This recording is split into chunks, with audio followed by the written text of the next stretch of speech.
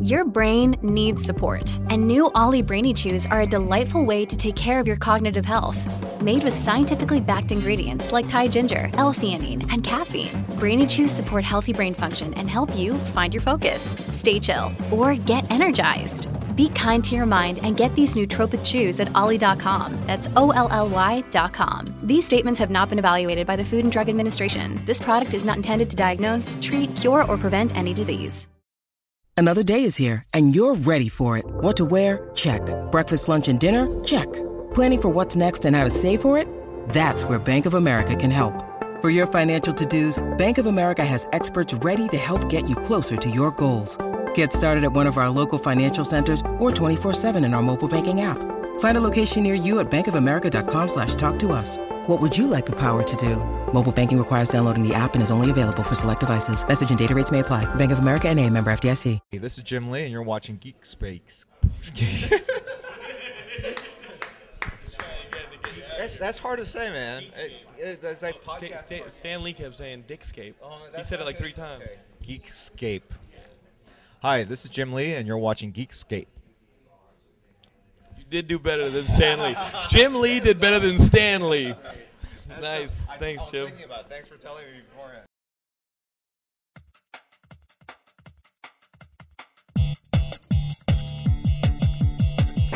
Comics, movies, video games, Jonathan will guide you.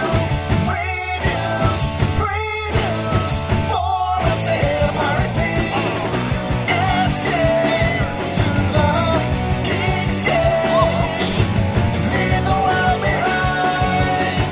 All your friends are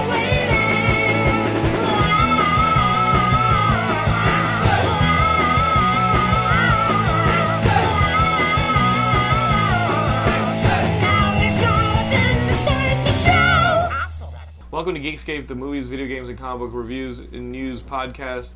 I'm Jonathan London. Every week I'm joined by a guest. This week we have a very short, special show because not a whole lot has happened with our good friend Graham Douglas. He is nice enough to come over and talk to us about a game he's addicted to, which is Arkham Asylum. A lot of you guys have been playing this Batman Arkham Asylum games. This game has gotten critical reviews. I think it's like 97 on Metacritic. I'm not finishing my words. I'm saying Critical review. That has an S on the end of it. And even then, what the hell does critical reviews mean? I think Critics have been reviewing it. Yeah, favorably. Yes, that's exactly. He's like, what the fuck does it mean? I like how you answered your own question. You did it audibly, whereas the rest of us have the social tact to keep it inside our own heads. That's why we think you're an idiot. That's why we think you're an idiot. That's why we think you're an idiot. Guys, I am obviously tired from last night's Hollywood Outdoor Cinema, but we're getting it together, and we got Graham here to talk about Batman Arkham Asylum. We can talk some comics, and we've got clips from Comic Con to show you guys what. Before we get started, yes, what do you need? We need to. So urgent. Remember somebody today. Oh yeah, that was big news. Why? In Final Destination news, DJ Abrams right. survived a plane crash and then ended up dying a year later. Tragedy. It's tragedy. That's enough of that. Let's go. Okay. You didn't read my update that he was spinning in his grave? Heaven is a lot douchier. Waiting in line. Oh, that's a terrible joke. I mean, all of Crazy Town's gonna do a reunion sooner or later, sooner rather than later up there. Ugh. How do you survive a plane crash and then fucking die of a drug overdose? Rock and roll. There's no rock and roll. I'm invincible now. His name's Adam Goldstein, by the way. Maybe not rock and roll. So fuck him 3 times. Jesus Christ! What, wow! He's Jewish? No, because his name's Adam. He goes by DJ AM. There's 1. He survived a plane crash and then died of a drug overdose. That's 2. And fuck him for dying, yeah. Yeah, fuck him for dying. You don't get second chances like that. And he was a club DJ. So you don't even call you don't even call him rock and roll. You call him just a dude who showed up with his iPod. Yeah. Because mind if I plug in? Yeah, I've got albums. You guys want to listen to them? Oh, pay me $10,000 to show up and we'll do it. So, all sensitivity aside, this is Geekscape. We sincerely enjoy talking with you guys and talking about the things that we enjoy passionately at times. So, Graham, Batman Arkham Asylum, you messaged me. I got a text earlier this week that said, this game is awesome. The Scarecrow level is insane. And Talk about this game, because I played the demo, and it just felt to me... I know that you're a fan of Hitman, you're a fan of a lot of those stealth games. Mm-hmm. I was playing the demo, and I was like, you know what, it is a lot of stealth. Well, that's just part of it. Okay. The demo is weird, because the demo is not straight a chunk of the game. What is it? It's just showing the mechanics of it, really. Like Oh. that interior is in the game, but it's not how you do it in the demo. Does that Right. make sense? Yeah. But you have the stealth, you have the combat, which is great. You have the gadgets, which is super fun. Like, I'll spend 10 minutes just zipping around, going rooftop to rooftop. It's just fun. Uh-huh. Everything about it. The combat makes you feel like it's the Christian Bale style of Batman fighting, where it's all in close and elbows and joint locks and stuff like that. Uh-huh. It's just real satisfying. And those all have like corresponding buttons and No, it's combos really and stuff? it's really just the two buttons. So it's pretty for the most part. natural. Yeah. It's, But it's not a beat 'em up, because you know beat 'em ups kind of descend into just button mashing. yeah. Well, there's moments like that. Mm-hmm. Like, you'll realize that you can't do the stealth stuff at times. Right. There's some times where you have to do it. Otherwise, there's other times where you have to run through 10 guys, and they're like waiting for you at the end of a hallway. So it's like you have no choice but to just go in and try to get the combo multipliers. And there are those. Yeah. Well, it's like you get experience, or you get upgrades, and When you're locked in Arkham Asylum with the most dangerous criminals, where do the upgrades come from? It's not like Alfred can drop you a care package in the middle of it. you at one point you literally call in the Batjet. It runs through a window Oh, really? at the Botanical Gardens, and it drops you the zip line that you need to get across. Is Batman trying to get out, or is he just trying to confine the villains again? He's trying to confine the villains. Okay, Because so the Joker's up to no good. well, that's a familiar story. People are calling this the best superhero video game of all time. I'm a little partial to, games that I can play with other people, because that's superheroism, being part of a team to me. Some of the games that I've really enjoyed that are superhero games are, of course, the Ultimate Alliance games, the original Spider-Man Genesis. Did you ever play that? If you played it on anything other than hard, it would stop you in certain parts of the game and be like, all right, this is as far as you get on easy or on normal. In order to play all through the way to like what the Kingpin was the villain of that game, you had to play on hard. And David Level and I played through that whole thing. Remember David Level from high school? That game, Freedom Force for the PC. Freedom Force was kind of a game that fell between like the console surge of the late 90s, No, you're missing early the- you're missing 2000 the point. in the PC stuff. Everybody- Freedom Force was awesome. Everybody's saying that this Arkham Asylum is the best game. Right. So you're wrong. I know. That's what I'm saying. But really, like, other than a handful of 5 superhero games, the most of them have just been dreck. They're terrible. Spider-Man 2, the movie video game, Uh-huh. was a blast. Yeah, that I really enjoyed. The Fucking Wolverine. Wolverine's cool. The Wolverine game's cool, and Ultimate Spider-Man. The Ultimate was fun. Spider-Man, that was a little cartoony. I played it on the GameCube, and it had like Brian Michael Bendis' writing. It had some cool cell shading. It felt like, you remember in the Spider-Man console movie games, they had like this whole New York redone, but it just became too big, and you ended up doing little mini missions more than anything. Help! Yeah, help! And I was just like, shut up. I'm getting robbed. It's like, this is the most pathetic city ever. Nobody can even walk down the street. Yeah, I thought those games were pretty good. What brings this a level beyond some of the stuff that we've played before? Because it's all confined in Arkham Island. You're not going out in Gotham. You can. It doesn't overreach. There's like the main storyline where you can follow along and kind of breeze through it. There's the Riddler's challenges. Oh. Where he hacks into the cowl, so he can talk to you and kind of trick you around. But you have like 200, I think it's like 250 challenges. Like there's riddles, there's trophies you have to find where he gives you clues as to where they are, and so you're exploring. Is the Riddler this whole helping place. you? No. Okay. He's doing it. He's doing it to say like, you'll never be as smart as I am. Oh, okay. Like he always does. Okay. And so like I'm about halfway through that, and that you can do whenever. And I like how you're trying to keep criminals from like running amok, and you're like, you know what? I'll just pause and do a Riddler challenge real quick. Half the time you just come upon them, but it's not Right. just like a challenge where you have to select to do it. It's integrated into the fluid. game, and a lot of it, you have to like take pictures or scan the environment. Like in And Metroid. it'll say there was one. It was like, God, what was it? It's like this rat catcher needed more than a trap to catch his prey, and you're like, not sure. I didn't know rat catcher even existed as a villain, and so I'm looking along. All of a sudden, I see this stuff hidden in a vent that I'm crawling through, and I look down, and it looks like rat poison and stuff like that. So I take a picture of it, and he's like, "I can't believe you found that. You must be cheating." So it's like you're trying to one-up him. Yeah, and he does like, who's the main man in the main hall? And I have no idea what that means. You think it's this giant statue, and then you see there's just on somebody's desk, there's just this little picture of the warden, or Commissioner Gordon. And also there's like these question marks. Something like that might get infuriating after a while. It's crazy. It's really it can get that way. But there's these question marks that you can only see with your detective mode on, like invisible ink kind of stuff. And some of them are like plain to see. You just scan it, and I got it. Other ones, it's like you only see part of it, so you have to get to a certain position and then move your view around to get the question mark. Otherwise, it'll say like subject out of alignment. Right. And so you have to get it. So it's on a wall and a desk. So it's a wall and a desk. There's one where there's just like an entire courtyard thing was just the top half of the question mark.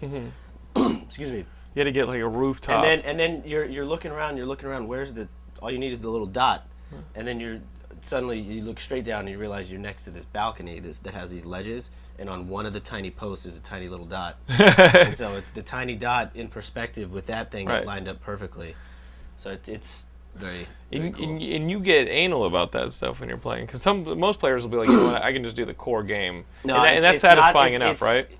It definitely, but it's definitely leans towards the OCD people on this, because it's fun. And I would say out of all of these superheroes, Batman's probably the most OCD. You know, he makes a satellite to be able to take out the JLA at any point if he need be.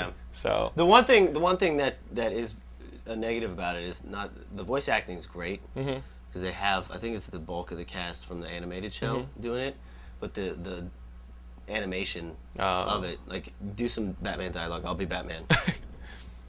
Okay. Wait. Oh, okay. Do it. Listen, Riddler, this is the last straw. You're coming with me back to jail. I'm just laughing at that point. So Arkham Asylum's out. Who are some of the highlights of the villains that you've played through? Like, what are some of the badasses? Because we've seen the Joker in previews. We've seen Killer Croc. You told me that the Scarecrow level was insane. I'm guessing he gets up in your head and starts fucking things around for you. And I thought it was just the one time you face him, but you run into him a couple more times, and you know when it's about to come up, because you just give a little. The gas, the fear gas. You're walking along through a hallway, and all of a sudden he just coughs, and you're like, oh shit, and then like. And you really feel, oh shit, like is the difficulty in this game something that's challenging, or I mean, how's the difficulty? It can't, because as I've seen it so far, the boss battles with Scarecrow, it's just like he's the central pillar in this kind of rotating level. It changes the perspective of the game, and so you have to like keep out of his gaze. He kind of spins around, he's looking, you can see it's really well done. But you're walking through this. The first time you see him, this is not going to ruin anything. But you're walking along, and you're chasing him. Except you're walking through the morgue. Bulky walk. Yeah, bulky walk. And all of a sudden, you get a little cough, and then a couple bugs start crawling out of the vents, and all of a sudden they're everywhere, and you're squishing them. And you walk into the morgue, and you go to examine the body bags. Oh no! And of course, it's mom, dad, right, and yourself, or so I can't remember who the third one was. And so you kind of turn around. Robin cameo? No, there's no Robin in it, which is strange. I think we're all okay with that. Yeah. And he turns around, and you go back out the door, and you're back in the same room. Right. And then it kind of starts morphing and falling apart, and then there's like rain coming down, and it's just like all the scenery that you see all throughout the level is just kind of like off, Right. It's the same stuff, but it's a little different. Even though the voice animations are bad, the rest of the game graphically is incredible. Yeah. And that's the one thing. If you're playing it, you need to turn your detective mode off occasionally because it's real easy to just keep that on. Right. Because you need it for most of the game. Like you're following tobacco trails that Right. Gordon left for you, or pheromone levels to find poison ivy. So you have to scan the environment for it, and it just kind of picks up as you're walking. But you miss so much of the detail like that, and it's really well done. It's like the feral mode in the Wolverine Legend of Logan Billy game or whatever it was. What do we call that? What did Nick Gregorio call that? X-Men Origins, the story of Logan the Wolverine. Yeah. Jimmy Logan the Wolverine. Did you enjoy that movie? I didn't see it. Simply because got there right in time. There were names like that coming out. Oh, it was so bad. So guys, that's Arkham Asylum. That is the big game for And this week. about the combat on it, it Oh, yeah. makes you feel like a badass. Because it really is just 2 buttons. There's a third one for well, I guess Tossing there's 4. someone, There's grabbing. Well, there's 2 button combos that you do after you get up to a certain multiplier. Or you can evade and use this cape to stun people. But it makes you feel so cool because you're doing all this stuff, and it goes into those cinematic slow-mos, and you take people's heads and put them in. And how's the Gears of War effect? Like I remember playing the demo. You know, the gameplay would almost run to a stall. Like it would just like cut to just. All right, now I'm talking.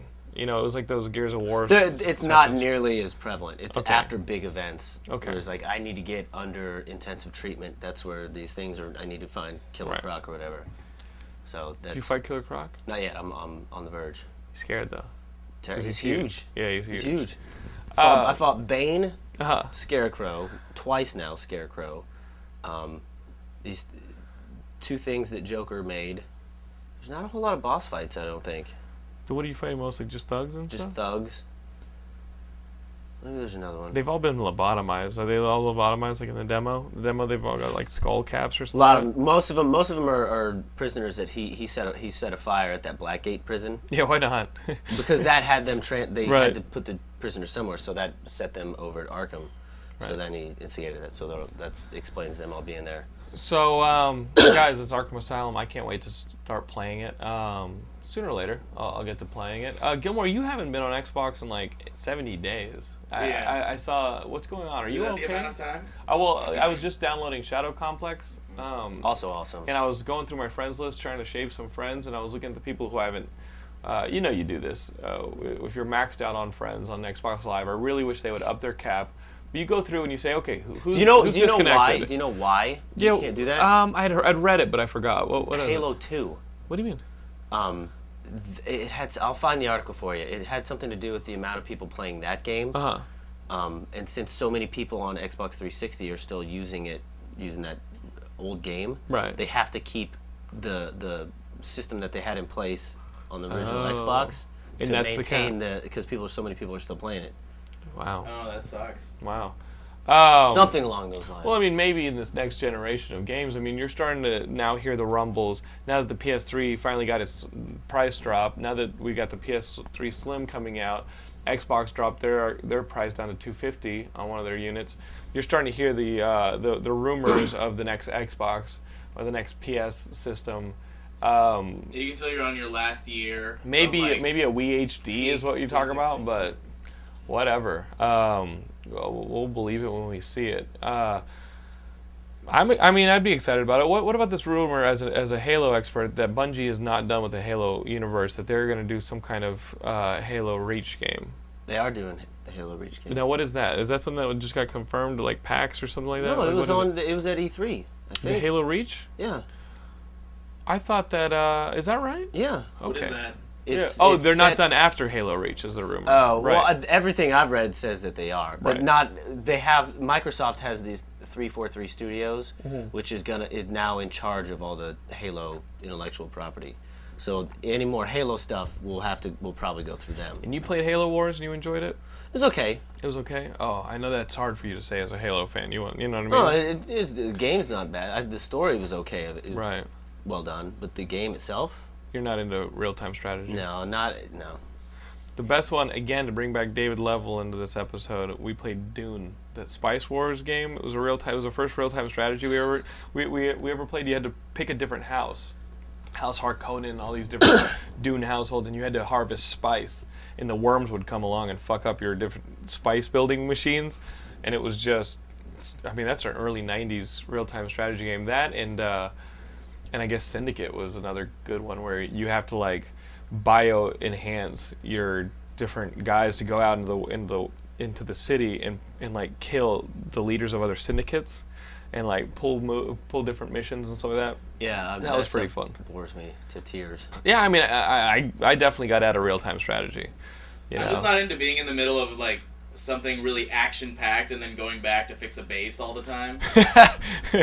Trade embargoes are not fun. There's that, and then there's just getting your guys there and being like, all right, they're still on their way. Yeah. Okay, sooner or later they'll get there. It's like being out and doing something fun and then going back to your house all the time to like clean your toilet. Well, Gilmore, I doubt you clean your toilet. Like that, it's spotless. Do you? Yeah. I did mine yesterday. Nice. Yeah. So, don't listen to him. I did mine by asking Laura to marry me. You Hispanic piece of garbage. Yeah, no, I'm kidding. That was a bad joke. It was a horrible joke. I'm a bad human being. Guys, if you want to hear more bad jokes, I don't know if it'll be out by the time this episode comes out, but look forward to it. This show, Comics on Comics. Some of you guys listen to this show? No. It sounds like such a condemnation of No. show. It's like, I don't know. I'm honestly asking. Do some of you guys watch this show? It's comedians with comic professionals talking about comics, and you might have heard of it because I get it. I mean, there's some actual big names. They've got like. Wow, they had people like Damon Lindelof from Lost, who also wrote the Hulk versus Wolverine, Ultimate Hulk versus Wolverine. You had guys like just all sorts of different comic book creators. We had this guy on there, Jonathan Hickman, who did a book called The Nightly News. You guys may have remembered on Image. He's the new writer of Fantastic Four. We had him on our episode that I was on, and. So I went out and I bought this book that just got compiled called Pax Romana, and I read through it. I was like, you know what? I better bone up on this guy. Recently, I read Nightly News when it came out, but I was like, I better read this and just have something to talk about when I sit down with them and the rest of the guys. And I'll review the book here. You guys can look for the Comics on Comics episode over on their website when it's up. But this book is. It's tough. It's really tough to describe. You want to take a nap first? I do want to take a nap, but basically, it's a time travel book. And I mean, I think that's the most basic definition you can give to this book. But in the near future, Gilmore's just going to the bathroom or something to sneeze. In the near future, Catholicism is being overrun. Basically, the Muslim world is winning, right? Catholicism is on its last legs. Little does the rest of the world know that the Vatican has actually been investing in time travel. The Vatican actually invests a lot of money into science research. They've unlocked time travel in the year 2054. I'm guessing roughly that's the year. And they unlock time travel, and they say, you know what? We have time travel. We're on our last legs as a religion. We're not going to win this. Well, let's talk about what we do. So they say, okay, what can we transport? We can transport a warehouse full of something. Do they go back in time ever? They get the best general in the world to handpick a team. They then get like 2,500, 3,500 soldiers, some Humvees, a couple tanks, a couple Apache helicopters, and a couple nukes and some satellites. And they say, okay, we're going to send you and our cardinal, and like one of our trusted cardinals, back to ancient Rome, the time of Constantine, and you guys are going to make sure that Rome never gets sacked by the Huns until nobody ever burns it down. Basically, any threat to Rome, you guys protect, and Catholicism will basically be the strongest religion. There will never be a dark age. You guys just keep putting it out there. That's retarded. Right? Why don't they just go back and take pictures of Jesus? Well, no, this is. I mean, the Christianity. There you go. You know what I mean? The problem is. Whoa. What was your rebuttal to that question? I mean, because Catholicism, Christianity. Think about it. Think Think about it. Taking pictures of Jesus doesn't do anything.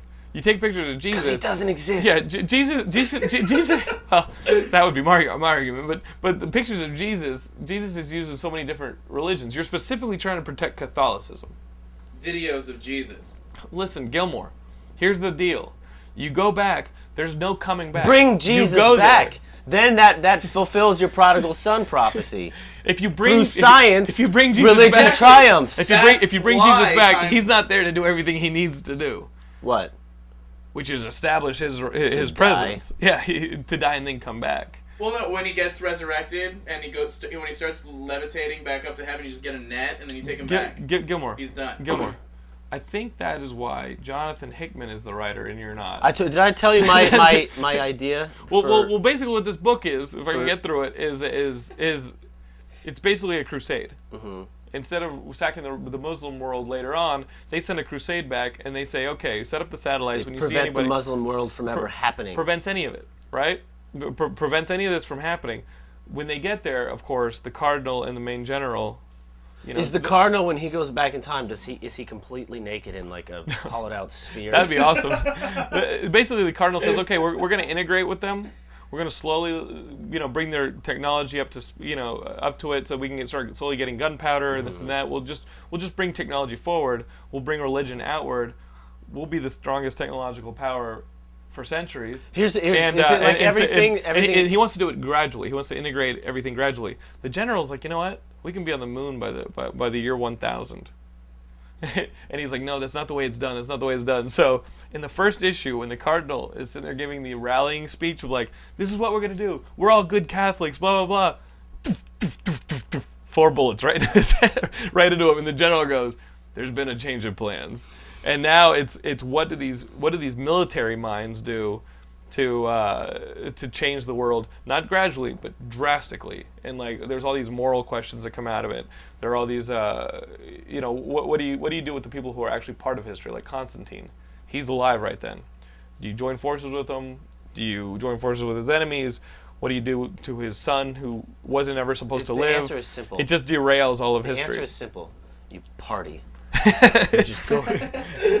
Well, I mean, this book just does a good job of saying, all right, it's a big divergent timeline story, and if you guys are interested in that and a lot of just the questions that it brings up, it doesn't bring up a whole lot of answers. It brings up a ton of questions. I thought it was a really, really, really interesting read.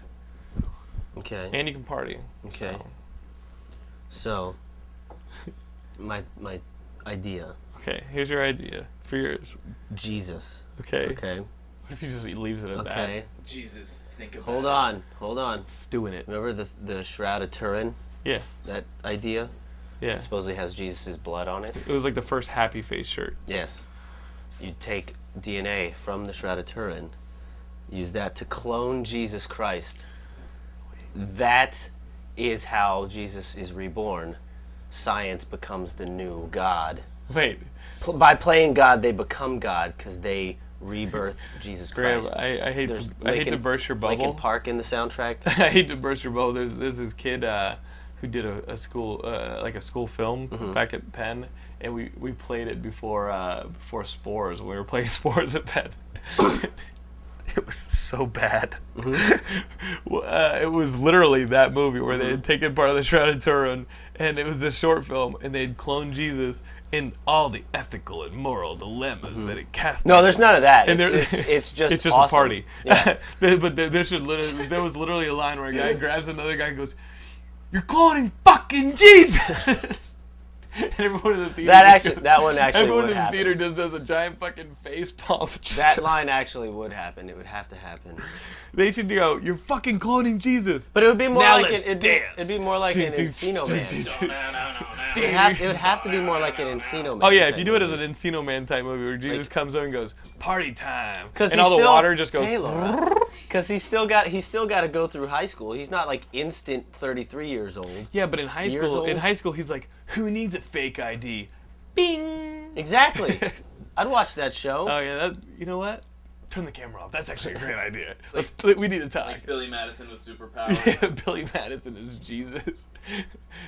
He's like, which came first, the chicken or the egg? Oh, Jesus, it's you up to can't me. play football, you scrawny fag. He just parts the fucking lineman and walks through. Rob Schneider as Jesus. Rob Get Schneider outta here. as Joseph.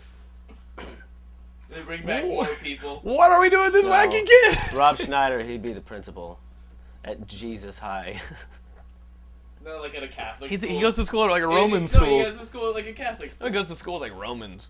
And they're like, we're going to kick your ass, Jesus. What Romans? It's 2009. Oh, it's 2009. Yes. Oh, bring him back in today. Yes. What Oh, the hell thought, did you think we I were thought it was. talking I thought it was. about? Like, I thought it was like a year one type thing where it was actually Jesus with oh that now I know where we got off. I was thinking we take modern sensibilities and put them map back over there. it? No, Yeah, fuck you know, that. like they did in year one. Because that works really well. He's got a skateboard. There's no skateboards in year one. Why does he need a skateboard?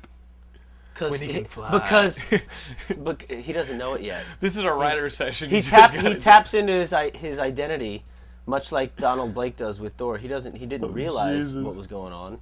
It was just thrust upon him. He looks in the mirror one day and realizes, Mom, am I different? Yes, my pussy's not stretched out by your enormous head. What? I mean, she's Wow. jeez. Really? You should sleep before these. you gotta earn those jokes, John. You don't start on the moon. The 15-year-olds were laughing. Just because the word, probably. Yeah, both of them were. I will not be judged by either of you. Okay. So, guys, pick up that book or wait for the movie version that Graham's going to make. Starring the kid from High School Musical as Jesus. No, it would have. One of the it would Jonas have Brothers? To, no. Who would it be? Who would it be? Don't look at me. I don't want to asked say you. Michael Cera because awkward Jesus. Oh, Jesus fuck can't be that. awkward. He's Yeah. he's a vocal lad. Anyway. Great. Jim Caviezel. No, he already did that. Fuck out of here. No, same He thing. got his They- ass. He they got, did- he got his ass kicked. You know in what? the prequel. That movie, that was one of the first dark reboots.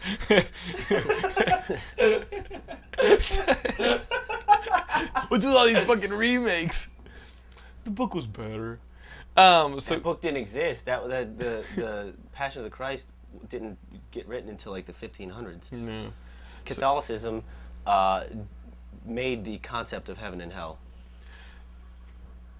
Wait, You know that? wait. Think about that The shit. concept of sins as they exist, like Dante's Inferno.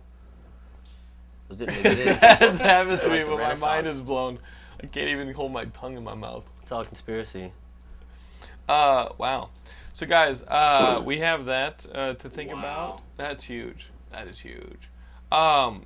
Listen, short episode. We're gonna go to some clips now. We've got this one. This one is a peach. Jim Lee designed the entire world of Gotham and Metropolis for this video game DC Universe. It's like an MMO that's coming out. DC Universe Online. DC How are they Universe going to Online. do that? There's like 10 DC characters. Well, you're not going to play as any of them. They're gonna take part in your missions. So you're the guy saying help? No. You create your own superhero, and then, for example, Lot of Captain Dicks.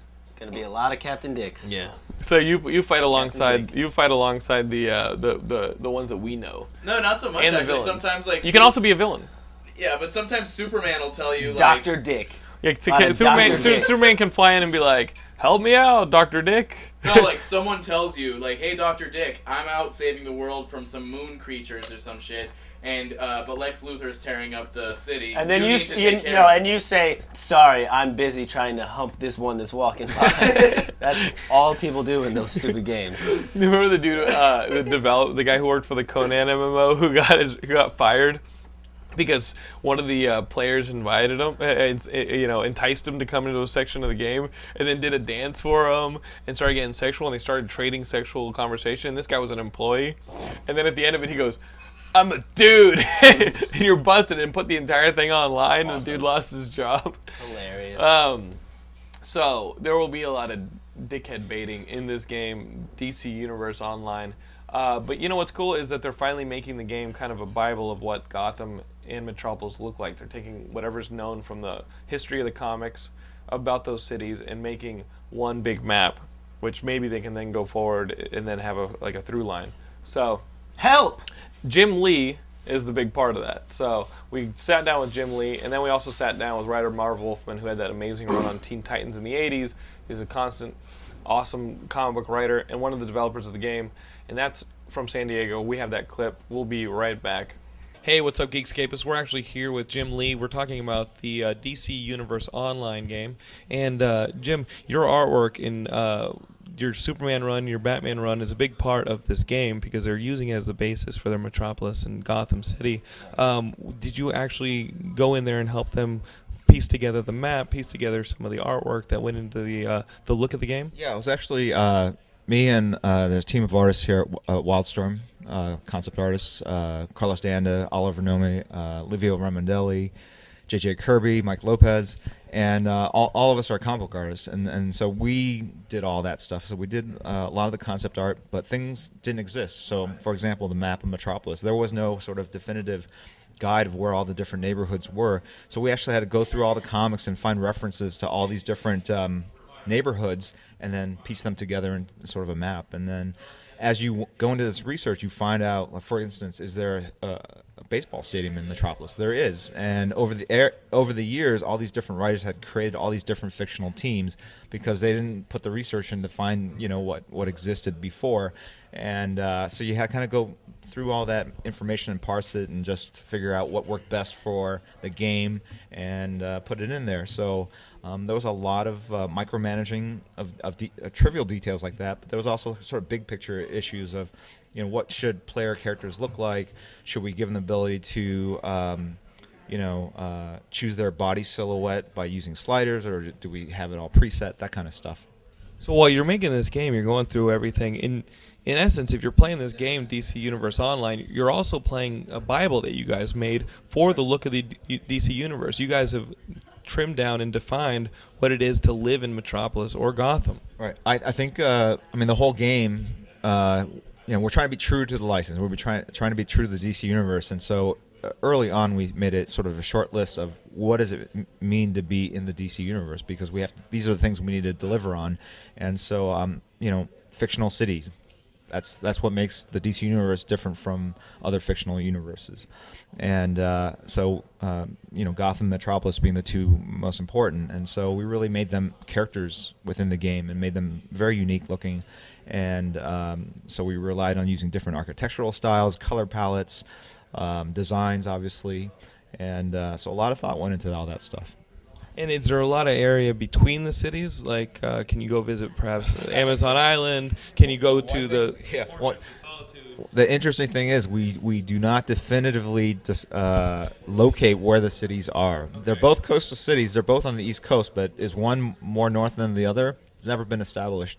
And I don't know if this is something you necessarily want to establish because it limits your ability to tell great stories. So to me, if we can just kind of put it generally like on the East Coast, like if you see a blob, red dot, and Gotham and Metropolis stick out of it, that's enough for me. But no, you're not actually gonna run from Gotham to Metropolis, because then you have those issues like, well, how far apart are they?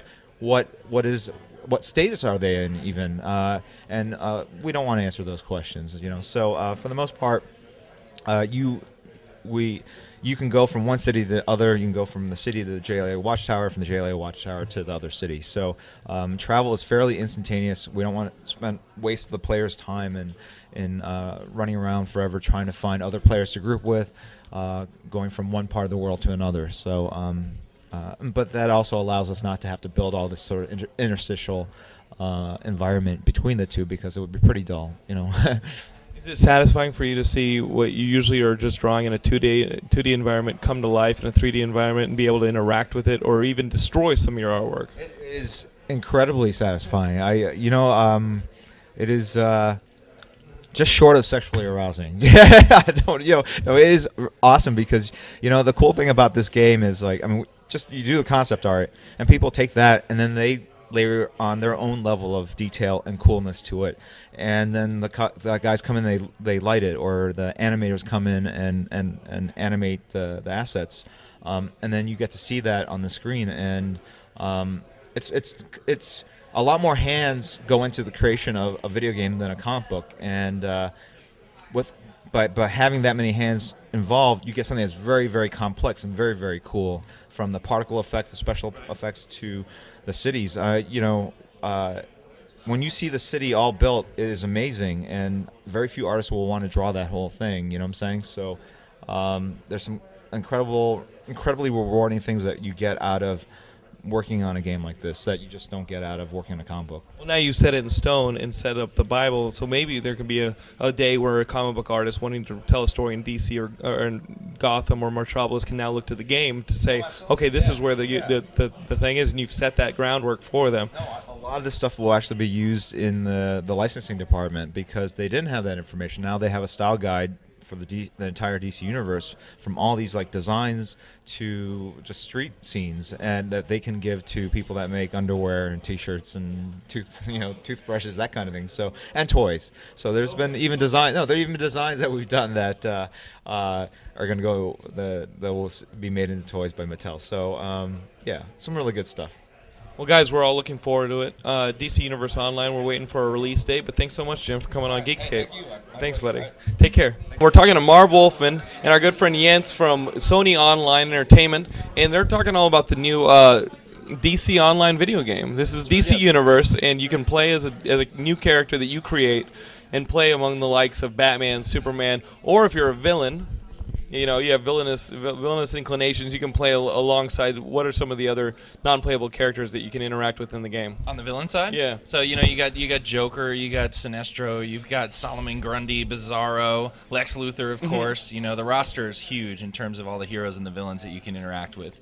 And what are some of the challenges, Marv, from being a comic book writer with such a long history of amazing titles, and then coming in and seeing an open-ended world where you're like, wow, now that it changes the landscape of your writing, doesn't it? Well, it changes the approach, but I've been writing video games for a number of years now, so I'm familiar with that. What I'm learning now is how to write an MMO, which is mission-driven as opposed to linear story-driven. So what I've learned to do is how you seed the missions to tell a larger story. So it's not just what you're going from A to B.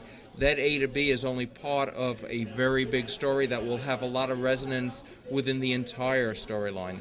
So you're writing a branching storyline, but that may not even necessarily move forward. It might have effects that started way back here. So you're more writing a honeycomb type structure or a web type structure. You're doing that, but it all moves forward because things that you do back in the beginning may have an effect later on. So everything is moving you forward, but you can do it out of the order that we assume that you will. The player is in control, so they're going to decide the order that they do things. They're going to decide if they're going to hit all the missions we've set up on this one location. They may decide to hit 3 of them and then go over there.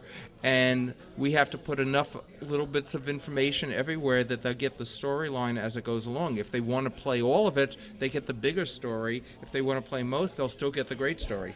We even do some cool stuff where you get looks at that story from both the hero and the villain perspective. So, we had this idea about the rogues, right? What are the rogues going to do in the game? And we did a little intro for them on the hero side, but the big payoff is actually on the villain side. So, I think as the community, starts exploring, how these stories connect to each other, it really starts to pay off. People on the server are talking of, like, why were the rogues doing this? And heroes are piping in, well, because we did this side, we did this mission earlier and this story earlier, and suddenly they're actually filling in that web. And how big is the interactivity between players? Can they actually form relationships where they're affecting each other's storylines if they're all on the same team, or if they form these relationships? Can they affect some of the villains' progress? What's the level of interaction like that? So we actually have, there's contested missions in the game. So if a villain wants to go rob a bank, they do that and actually flags them for PvP, and heroes in the area can come in and stop them. So there's cool stuff and interaction like that. There's also just PvP maps where you can just go beat the snot out of each other, because that's always fun too. Do you ever flag something where, let's say I'm a villain character, I want to rob a bank? Does it ever flag a non-playable character where all of a sudden the Flash will come up and be like, wait a minute there, and can I call on my buddy to then go and help me escape from this bank robbery in progress. Absolutely. So, I mean, we wouldn't call that a contested mission. That would actually be one of the storylines that Marv was writing, where it's like, hey, we need you to go actually steal this artifact from the Metropolis Museum, and lo and behold, boom, the Flash or Superman or somebody like that shows up, and that's by design. Now, you can do that with your friend, or if it's in the open world, any villain passing by can actually help you with that, and you're both going to get a benefit from it. Yeah. And so you can really make the game as big or as small as you want. What do you mean? By saying, I'm just going to go rob a bank. Or you can say, you know what, here's a mission I'm facing. Let me get together with my other villain friends, and let's set up an Ocean's 11 type scenario to back each other up in case we do trigger some of these other characters that want to come up and set up a PvP event, or some of the non-playable characters who might get in our way. Well, we've talked about that whole team dynamic and how, super teams kind of split up and accomplish different objectives. And, you're the master of the team stuff with your Teen Titans. You want to talk about that a little bit? Definitely. Well, it's what you're saying is accurate. You can come in with larger groups, and then you may be going off into separate missions, or you may be joining each other. There are also areas that you may need a large number of characters to deal with the situation at hand, and other areas that it's best just you by yourself. So it's totally non-predictable in... It's not going to be this way because you've seen it before this way. It moves in very, very, very different ways. And you guys haven't set a release date. How big is the game that you guys are still developing? And what stage is it at? So we're pre-alpha right now. Okay. Pre-alpha basically means we're still finalizing our feature set, right? We're very close to saying we have the features we need in the game to move toward ship. And then after that, we'll go into a beta phase. No ship date right now. We're really happy with the progress, and just trying to make a really quality product. So you pick your hero, you pick your villain, you start figuring out what kind of hero or villain that is, a tech-based, magic-based, or just like a completely power-based hero or villain, a metahuman, and from there you can start getting items, more downloadable content, or more features that you guys are adding to the game actively once the game's released. Where can you play in the game? That's one thing that the viewers, I don't think, know yet. Where are the active arenas in the game? Well, you're going to start either in Metropolis or Gotham City, and it's huge. I mean, each small area of those cities is huge. It's like a real city. They've built... I have no idea how many buildings. It just goes on. And so those are the first two locations that you're going to face, but from then it grows. And I'm not going to tell you where. But but I'm sure if you guys buy the game and actively support the game, that'll start triggering his ability to make a living and give him the support he needs to keep adding to the game. So if you guys, any particular environment or character you would like to see? I want to play on Mogo personally. I want to run around on the biggest. And a character. It is. All it in is. one. I want to run around on Mogo, giving him a back scratch as I beat the snot out of some villains. Personally, We'll see what we can do. I think that would be fun. Taking a boom tube to visit Darkseid would be cool. I mean, there really is no limit to any of this. DCU is enormously large, and the potential is just vast beyond belief, because it goes from before the creation of the universe to God knows how many thousands upon thousands of years from now. So it's a huge universe. And there's no rush for us to put all that in at launch. I mean, Right. obviously we have a window of time that we can put this stuff into the game. But the cool thing is that this isn't like a game that you buy and then it's done. The content that's in there is what's in there. It grows, it lives, it breathes. So players are going to find when they make a commitment to this game, when they decide they want to actually step through the doorway into the DC universe. Leave their life behind and step into it, right? Put on the cape and cowl. Let's do it. They're going to find that this universe, this game is going to expand and grow with them. So we're focusing on Earth and the exotic locations around Earth that are from the DCU, and from there we'll broaden out into the rest of the DC universe. Right. So, I mean, I know there's a financial aspect to being able to do that, so it really does start with you guys supporting the game once it's released and making sure that you guys have the financial ability to say, hey, this is a success. Let's keep adding to it and keep adding numbers and servers, and let's get this MMO really cooking. And it sounds exciting. It sounds like something that'll hopefully have a really big pop when it comes out. And how creatively fulfilling is this? I mean, I know looking at your story on the shelf, you know the story, you know the artwork, you see it on the shelf, and you can see the specific joy that you've designed as a writer to put into somebody's face. when you when you let the story go and they get written by individuals outside of it, is that a different sense of joy? No, because writing a story than playing the game are completely different. I've written video games where I can't even get past the first level.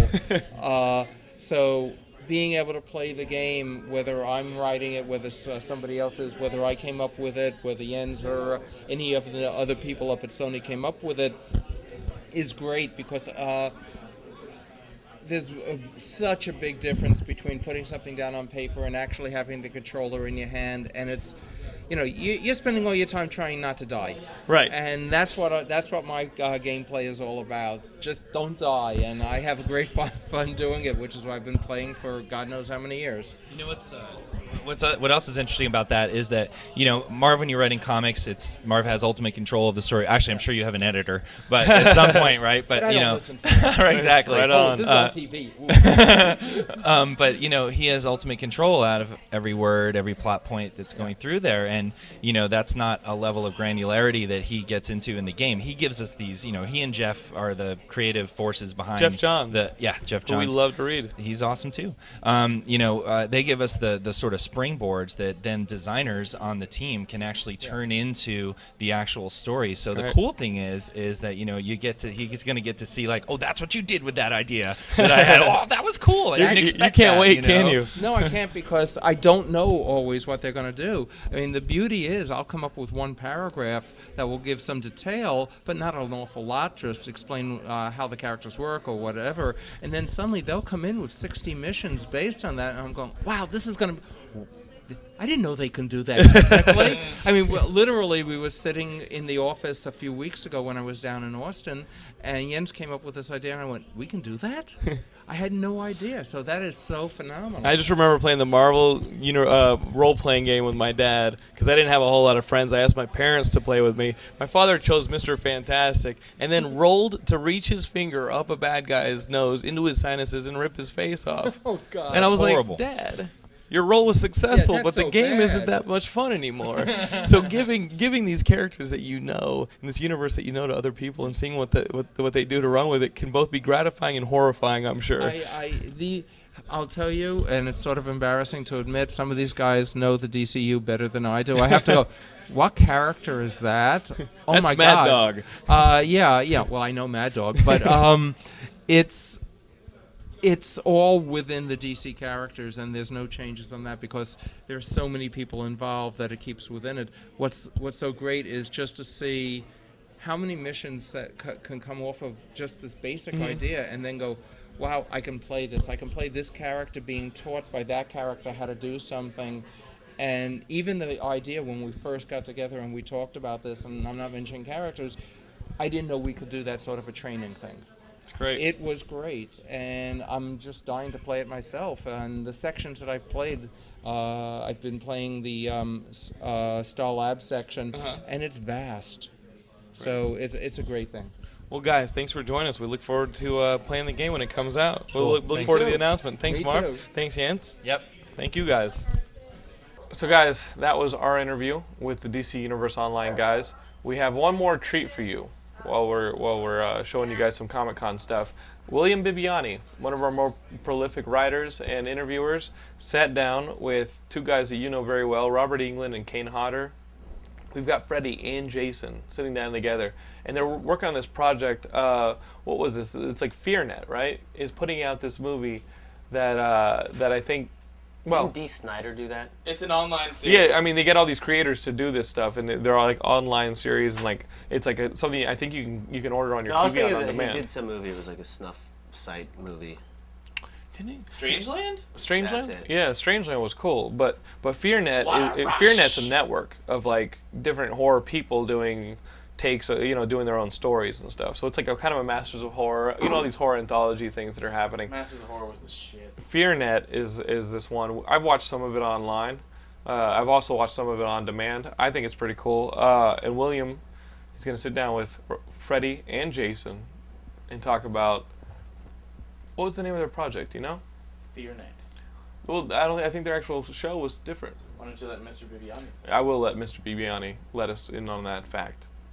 Hello, Geekscapists. We're here with Robert Englund and Kane Hodder, who, of course, deserve no introduction, so we'll cut that last part out. They are here promoting their new series, Fear Clinic. Yes, a clinic for fear. Would you care to tell us about it? Pitch your show? Well, Kane is my sort of security man / bodyguard / #1 male nurse. And I've brought him probably from a prison hospital somewhere in North America, south of the border, because I've lost my license, but I'm still the #1 practicing doctor in curing phobias for young people. And we have a little nasty clinic somewhere south of Juarez, and full of gorgeous teenage patients. And I am working to cure their various and sundry phobias. And as Robert said, I am his assistant. I am loyal to him because he has helped me in the past, but there's also some animosity between us for some things also in the past. And my character takes advantage of the patients when they're in vulnerable situations, and I do some kind of not really nice things to them. You can take the boy out of the prison, but you can't take the prison out of the boy. Nor would I even try. So, Fear Clinic, FearNet. You're a fear doctor. You're a fear nurse. What are your fears? In reality? Yeah. Well, reality. I tell you, I try to really butch it up, but I'm not a really big fan of snakes, and I've had to work with them a lot in Hollywood, and I think it harkens. I was a snake once, and I worked with a giant snake once, and I actually worked in a movie where I had a baby python in my pocket for the entire movie. But I'll tell you, I think it harkens back to an old matinee I went to as a child, and it was a children's matinee, and at some point around 2 or 3 in the afternoon, it changed to the adult fare, and I was sitting there in this summer theater, and with my Geno's bonbons and my popcorn, and I watched Norman Mailer's Naked and the Dead. And there's a sequence in the South Pacific where one of the soldiers is bitten by a translucent green snake, and pus comes out of his ears and his nose and his eyes and his mouth. And little Robbie England, ran home and proceeded for the rest of that summer to look under the bed for snakes. And it's never healed. So I'm afraid of snakes. Kane, be honest now. Well, I have scoured my memory and my childhood to come up with something that scares me. And honestly, I mean, it's going to sound stupid, but I can't think of anything that really frightens me. I mean, I could say I'm not a fan of the hernia check or the digital exam, but I don't think anyone is really. Well, there's got to be someone, but that's very specific, and there are different doctors for that. Yes. Absolutely. So, conversely, you guys are both 2 of the most renowned monsters, and also you play monsters on TV, on movies. Oh, but very clever. these guys, these good sport awards. I'm going to knock him out. Ho! Hey! But enough of that. What is it that you think allows a person, not a movie, but a person, a character, to be scary to an audience? Because if anyone, you guys would be masters of this a hell of a lot more than I would. Well, I'm lucky because I was introduced to audiences in the horror genre, courtesy of Wes Craven, and Wes had one of the greatest hooks of the latter 20th century, which is the nightmare. And it's universal. It's a universal condition. Everyone experiences them. So I got to ride and piggyback that, for over 8 films and a television series, because it is so universal and it works on audiences so great. It's foolproof. And I think, I'd love to take credit, for making the Nightmare on Elm Street movie successful. But truth be known, it's this great universal concept of the nightmare that everyone in the world shares. So that's why I think that those films scare people. But weird things work on different people. If I see somebody in an action film, a girl in jeopardy barefoot run across glass, that freaks me out. Claustrophobia sometimes in a film scares me. It's interesting. I'm trying to think. I recently saw a film, and I'm going to forget now when I jumped. I don't usually jump. Oh, I'll tell you what it was. It was 30 Days of Night, and they're up in the attic, And one of the townspeople had Alzheimer's, and he starts making noise as the vampires are searching downstairs. And I mean, I was ready to, I was screaming, shut up at the screen. You know, I was so involved.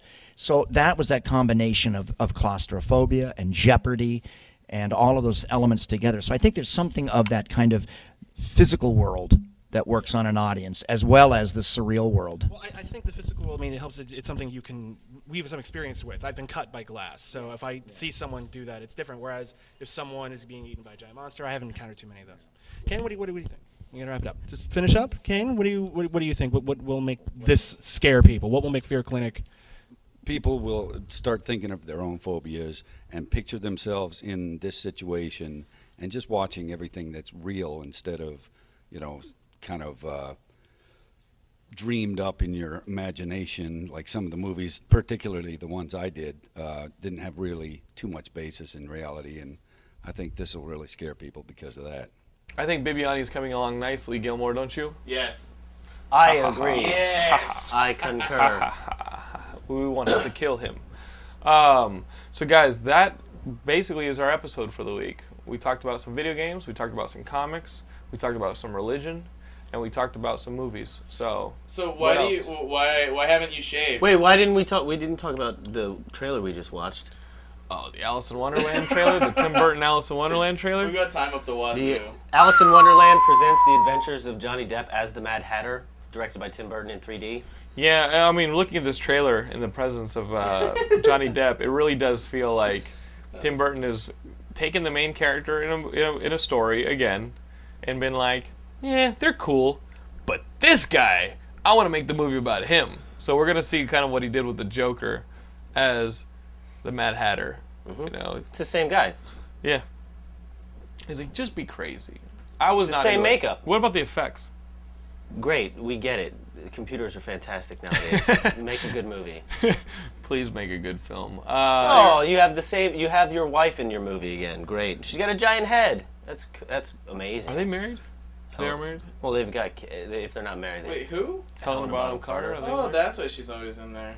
I don't know. I mean, yeah, I watched this and I'm like, okay, well, if it gets good reviews, I'll watch it. But I really don't feel like sitting through 2 hours. I never saw the, what was it, Willy Wonka? And the whole, I I didn't either. But it seemed to be forgetting that movie, or the story. It's about doing drugs. And I don't it's think a they forgot that at all. Disney movie. Did you see these visuals? So, didn't like a pedophile write that or something too? Now you're No, a just playing pedophile games. read it. Oh, okay. You. No. I think wasn't the original thing like the original writer of Alice in Wonderland wrote it for some little girl that he'd hang out with Lewis all the time. Carroll. Lewis Carroll, I don't know, man. Did you It's see that possible. fucking movie? It's a crazy story. I Yeah, don't know supposed- if there's I an like that- actual point to it. Didn't Johnny the Depp play context Lewis is Carroll? really fucked up. Didn't Johnny Depp play Lewis Carroll? No, he was the guy who did Peter Pan. Oh, that's right. It was the And guy who Finding did Peter Neverland. Pan. Oh, Finding I like that Neverland, movie. was it? That movie's good. Finding Let's just Neverland watch was Finding good. Neverland instead. Let's just run In Finding 3D. Run Finding Neverland now. Yeah, okay, here we go. No, what, are you kidding? So guys, that really is our episode. We've had Graham Douglas here to break down the video game. That was, I'm enticed, my friend. I'll let you borrow it. Okay, when you're done, let me borrow it. That sounds like a good I gotta plan. play Wolverine too. We can switch it. What? We can Fair switch enough. it. You are good. You know what? What I've got something for them. Here it comes. I can't. Okay, so speaking of superhero MMOs, 10 minutes ago, we have an exclusive invite code for Champions Online. Okay, we have an exclusive invite code for Champions Online. If anyone who's really big into MMOs that think they could do the review justice, we have a code for them. They Is will that be a able pun? To, they will be Did able you just to play. do a pun? I think he did. What?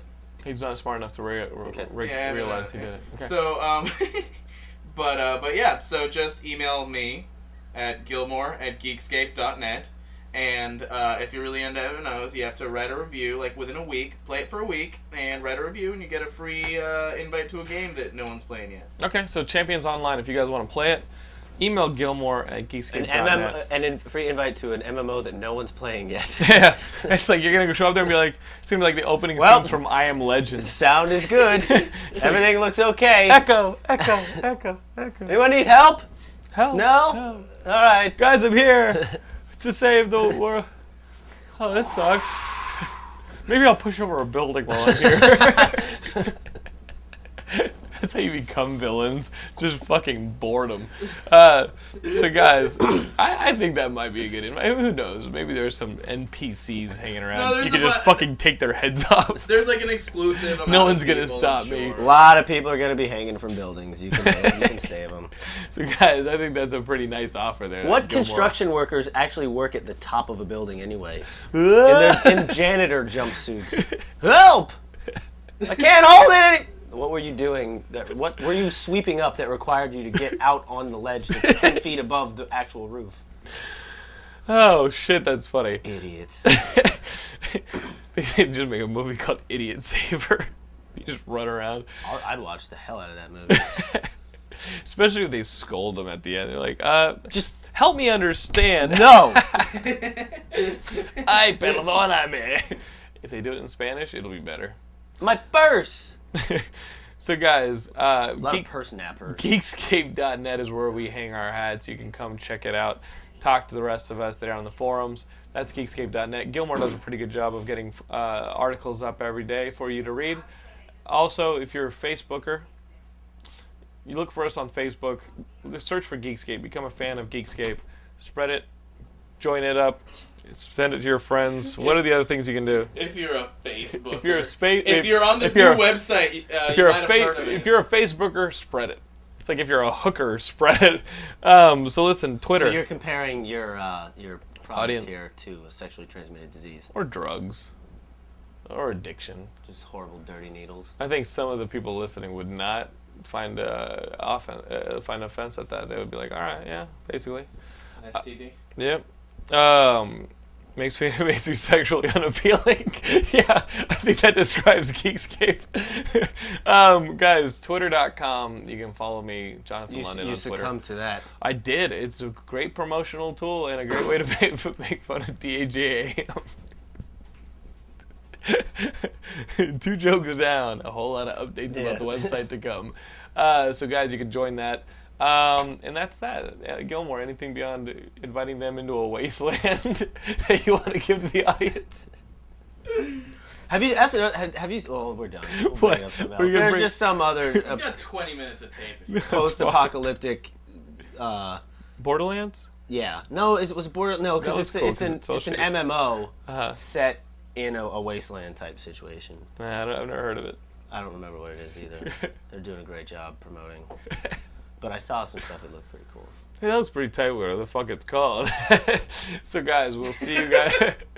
We'll see you guys next week for some news from PAX and reviews of whatever movie came out. I just didn't have the heart to go see H2 and they couldn't wait Final until Destination. October. But it's an acronym now. How cool is that? So think of it, that is a remake, a reboot of a remake. A sequel. A sequel. Blood just starts coming out of Graham's nose. He goes. That's what everybody walking into the audience should do. There's bugs running across the floor. All right, guys. We'll see you next week.